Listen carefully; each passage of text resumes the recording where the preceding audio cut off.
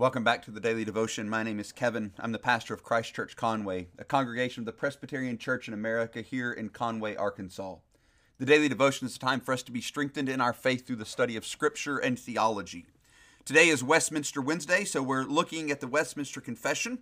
We've been working our way rather slowly, just kind of paragraph by paragraph through this incredible document that summarizes faithfully what it is that the Bible teaches about who God is, what we're to believe about Him, what the Bible is, what it teaches. It's just a faithful summary of what the Bible teaches us. We start today chapter 4 of the Westminster Confession, which is a chapter on creation. Let me pray for us. We're just going to consider the first paragraph today, Westminster Confession of Faith 4.1. So let me pray for us, and then I'll read this section of the confession, and we'll look at what it teaches. Father, we thank you again for your work of creation. We thank you that you have revealed yourself in and through creation, and more particularly in and through your word. We thank you for those who have gone before us and who have given us faithful summaries and expositions of your word that we might better understand it, that we might stand on the shoulders of giants as we continue to grow in our faith and understanding of Christ, of the Spirit, of you, of the triune God, and of how we are to live in the light of who and how you are. Father, be with us by your Spirit now, we ask, and strengthen us in our faith. We ask this in Christ's most precious name. Amen. The Westminster Confession of Faith, chapter 4, paragraph 1, says this: It pleased God the Father, Son, and Holy Ghost, for the manifestation of the glory of his eternal power, wisdom, and goodness in the beginning, to create or make of nothing the world and all things therein, whether visible or invisible, in the space of 6 days, and all very good. Here we have a fairly straightforward statement of creation coming from God, that He is the one who created all things. But along the way, there's some incredible thoughts that are given. Right at the opening, it reminds us that creation was a Trinitarian act, that all three persons of the Godhead are involved in creation, or were involved in creation. It wasn't, as sometimes I think we slip into thinking, just God the Father who created, but indeed the Spirit was there, as we read in Genesis 1, hovering over the face of the deep. And then in John chapter 1, in his prologue to his incredible gospel, of course, we're reminded of the work of Christ. When we read, in the beginning was the Word, and the Word was with God, and the Word was God. He was in the beginning with God. All things were made through Him, and without Him was not anything made that was made. In Him was life, and the life was the light of men. The light shines in the darkness, and the darkness has not overcome it. And of course, we get down to John chapter 1, verse 14, and we read, the Word became flesh and dwelt among us. We're reminded there that the Word is Christ, the Son of God, the second person of the Trinity, and He was actively involved in creation. So we remember right from the beginning that creation is a Trinitarian act. It's God, as He is revealed in Scripture, in full involved in creation. And then the confession tells us why. For the manifestation of the glory of His eternal power, wisdom, and goodness. Again, we're reminded that creation as a whole, as our catechism tells us, is for the glory of God. We come at this through the first question of the shorter catechism, particularly thinking about why man was created, what is our chief end, and of course the chief end of man is to glorify God and enjoy Him forever. But indeed, this idea, this theological truth can be extended beyond just the creation of man to all of creation. As we read in Romans 11:36, from Him and through Him and to Him are all things. To God be the glory. And we're reminded of this throughout Scripture, that all of creation is for the glory of God. We're reminded in places like Psalm 19 and Romans 1 that God in His power is made known in creation. That creation bears witness to Him. That the heavens declare his handiwork. So we see in this that in creation, we do find a manifestation of his glory, of his power, his wisdom, his goodness. Now, of course, it's not enough on its own to lead us to Christ, but it is enough on its own, as Paul reminds us in Romans chapter 1, to leave us without excuse. And then he tells us about the work of creation. The confession tells us about the work of creation. It was done for the manifestation of his glory, of his eternal power, wisdom, and goodness. And what is the work of creation? Well, in the beginning, he created. That means before anything existed, there was God, and then he created, and it specifies, or made of nothing. That means that there wasn't something that God started with and simply organized into the world as we know it. But he created, to use the fun, Latin theological words, ex nihilo. He created out of nothing. Whatever exists exclusively by the will of God, by his creative act. He created from nothing the world and all things therein, whether visible or invisible.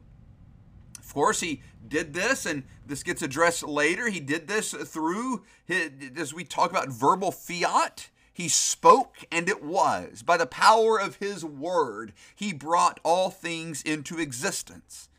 And not just those things that we can see and rightly understand as part of the created order, but even that which we can't see, that is also part of the created order. We think here of angels and spiritual beings that also exist for God's glory and in subordination to him as created realities, rather than like him as infinite and uncreated realities.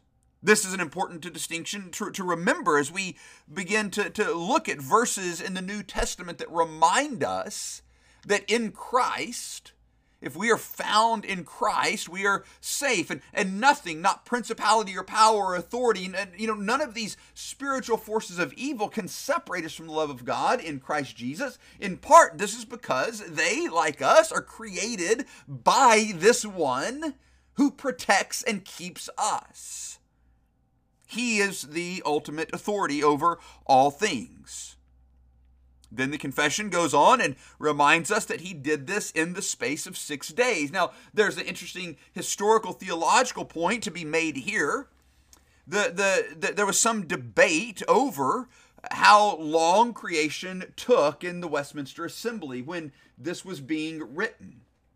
There's long been multiple views of creation that have been held by Orthodox people within the church. It's not always just been a literal 24-hour view, and only in recent history have people tried to merge science, and that's a false presentation of the history of the debate over creation. And so the Westminster Divines were very particular here when they used the phrase in the space of 6 days. They simply said and kind of fell to the position that we're just going to use the biblical language in the space of 6 days.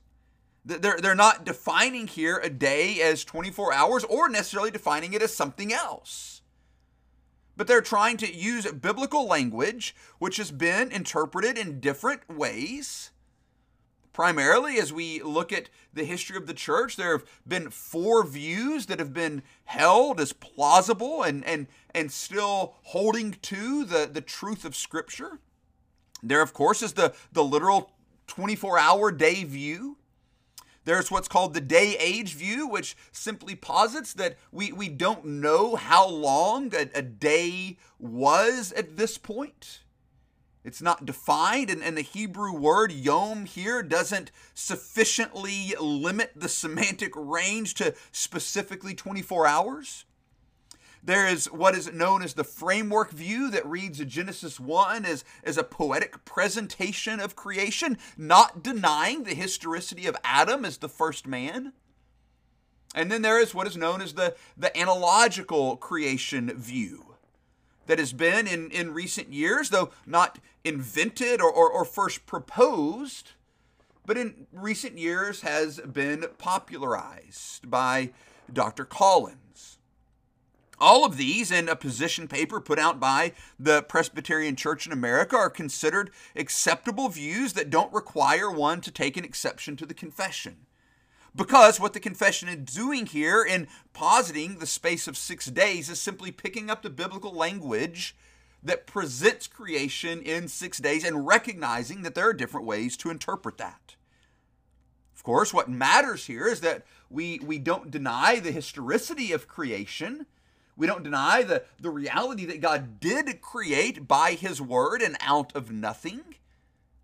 We don't deny the historicity of Adam as the first man and therefore the covenant head of humanity, and by whose action we all fell into sin. But it does leave space for understanding the days differently.